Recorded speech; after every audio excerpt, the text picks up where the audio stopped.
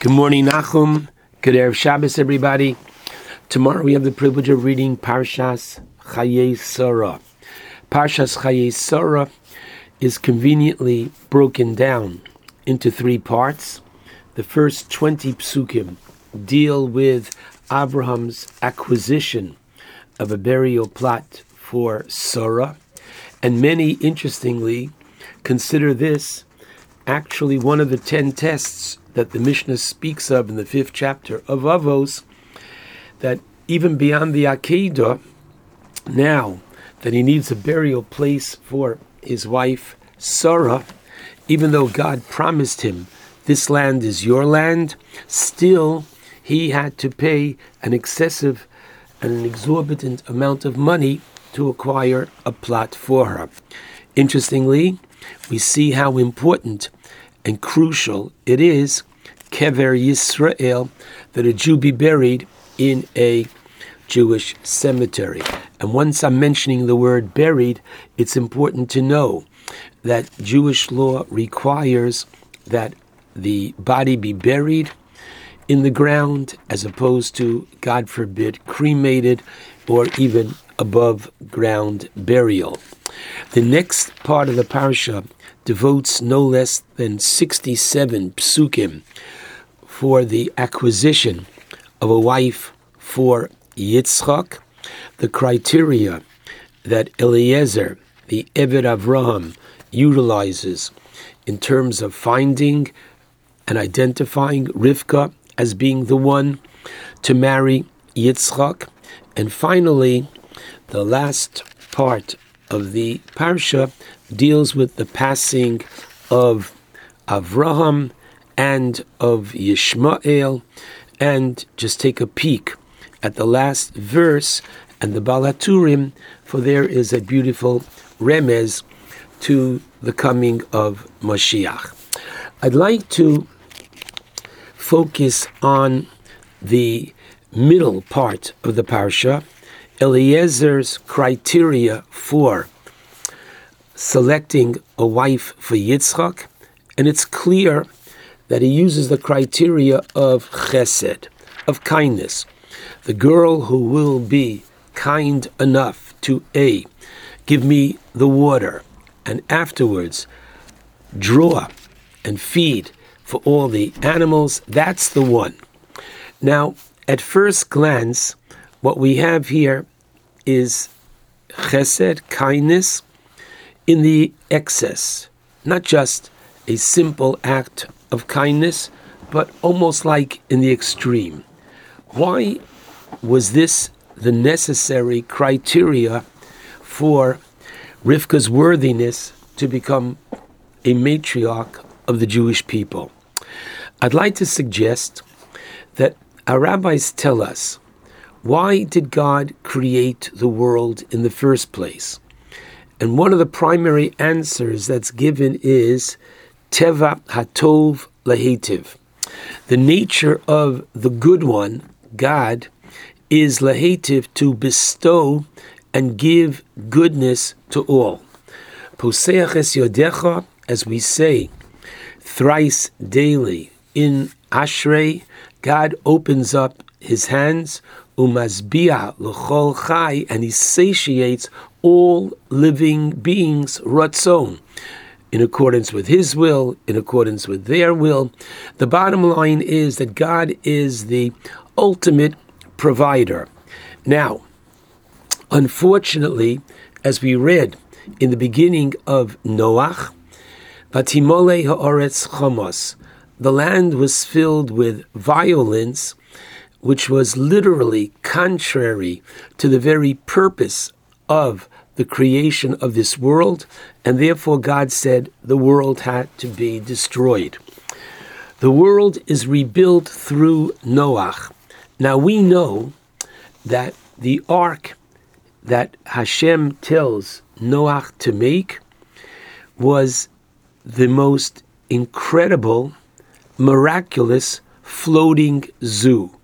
The Ramban writes that even 10 arks naturally could not have been sufficient to house all the animals and all the food for that year's journey. However, it was a miracle.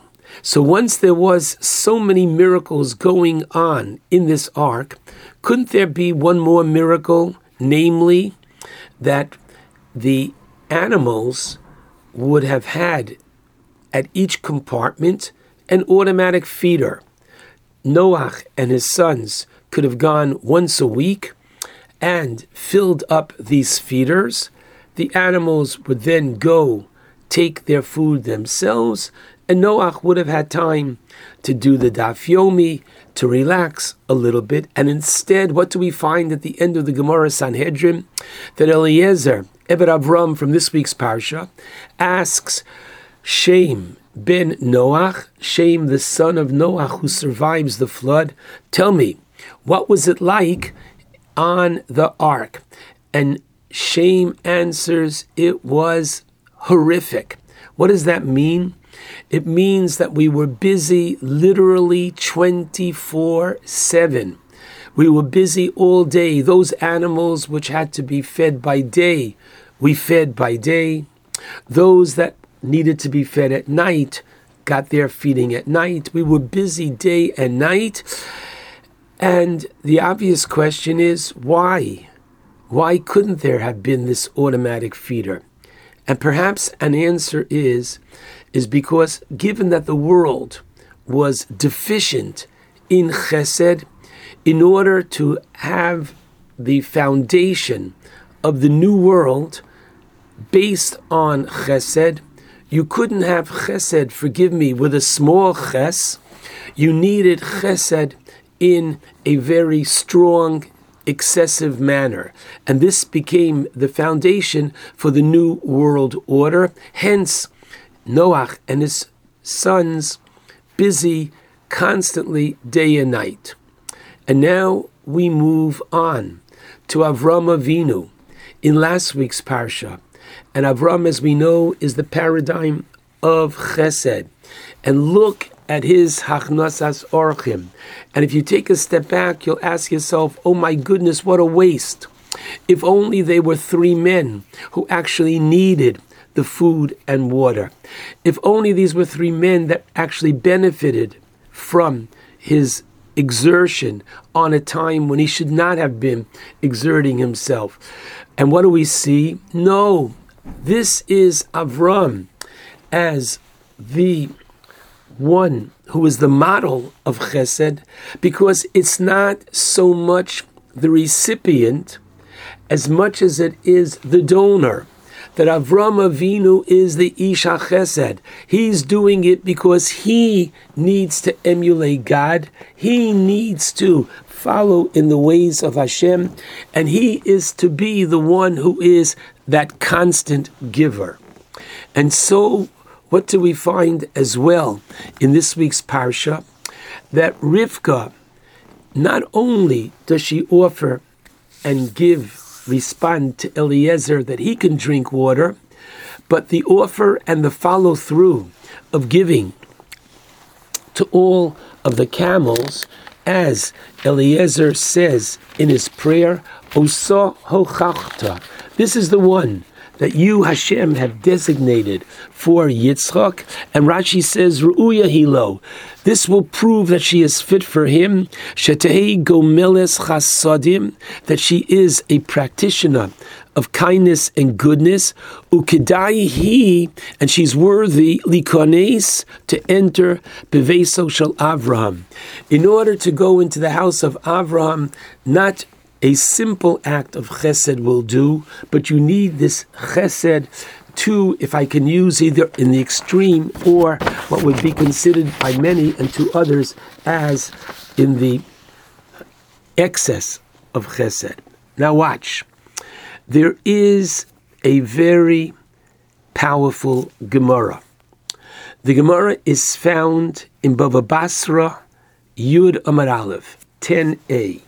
Whereby Tunis Rufus Harasha, a philosopher of the Romans, asked Rabbi Akiva the following question: Im Elokechem ohev aniyim hu. If your God, said the philosopher, loves the poor, b'pnei ma Eino mefarnesam. Why doesn't he sustain them and support them? Amalei Rebbe Kiva answered, Kedei shenitzol anu bahen midina shel Gehenna.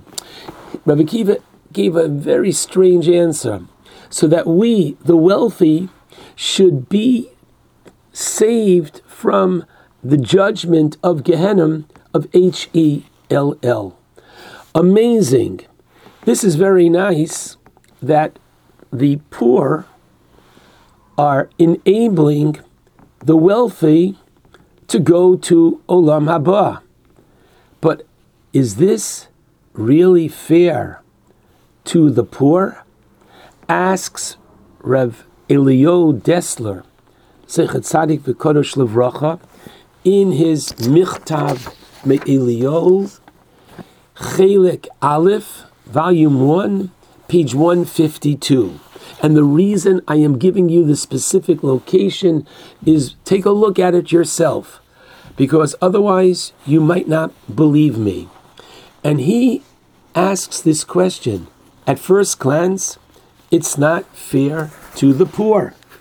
And his answer is the most remarkable one. It certainly is. Now, I'm going to tell you by way of introduction, namely, Ki nistorim darchei Hashem. The way that God works in this world is mysterious to us. We don't understand. But he gives a whole different spin and a whole different perspective. He reminds us of the famous teaching of our rabbis, found in Rus Rabbah, as well as in Vayikra Rabbah. Vayikra Rabbah, it's found in Vayikra Rabbah, chapter 34, verse 8. And that is as follows. When Naomi asks Rus, who comes home with her arms full of food that she has gathered from the field, the mother-in-law asks the daughter-in-law, where did you gather today? And Rus says, Shemo Ish, the name of the man, Asher Asisi Imo Hayom, that I did for him today, is Boaz. Excuse me, who did for whom? If you were to stop the video and look at this picture with Rus carrying all this produce, you would say, Boaz did for Rus. But that's not what she says. The name of the man that I did for him. What does she do for him? So the rabbis explain to us that she made Boaz into a giver. She was the vehicle. She was the manner in which he is able to fulfill his mitzvah. And as she facilitates, as results, she makes him into a giver. And therefore, says the Michtav Me'Eliyahu, that yes, the poor are here in this world because they are really givers. They are giving the ones that have the opportunity to be transformed into a giver and to be saved from the harsh, perhaps, judgment that would come otherwise if they weren't charitable individuals. Now, I have to tell you, the Gemara in Nida 16b tells us that at the moment of conception, the angel takes the drop of semen and brings it before HaKadosh Baruch Hu and says to God, Tipazu, Matei Oleha, what's going to be the destiny?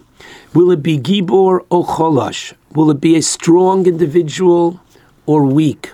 Chacham o tipesh, will it be wise or foolish? Ashir o ani, will it be wealthy or poor? And just keep in mind, points out the Talmud, that it doesn't say Rasha or Tzaddik. A good person or a bad person, that each individual has that opportunity. But rich or poor is decided upstairs. But who has a bigger challenge and who has a greater reward? So the Shmos Rabbah, chapter 31, paragraph 3 on the pasuk im Kesef Talves Ami tells us the following, that both the wealthy and the poor each have their nisoyon, each have their test in life. And regarding the wealthy one, if he gives charity, he has his wealth in this world, and the keren, the principle of his mitzvah, he gets the reward in the world to come. And God protects him from the din of Gehenna because he gave the charity. The poor man, if he withstands his test and eino miva'et, he doesn't challenge God and ask why. Why am I poor? Why can't I balance my checkbook? Why don't I have enough for my children? Eino miva'et. So says the Medrash, notel kiflayim. He gets double in the world to come. Amazing that the poor man gets double in the world to come. Why? Not only does he get the schar of his mitzvos and the benefit of the trials and tribulations that he endured, but he was not complaining, but more, he facilitated and enabled others to become givers. Very, very challenging and difficult for us to understand, but it definitely puts things in a very different perspective.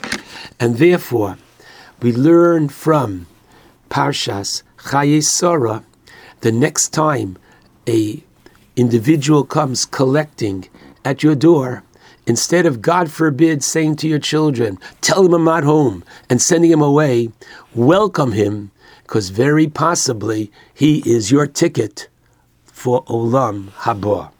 Shabbat Shalom to all.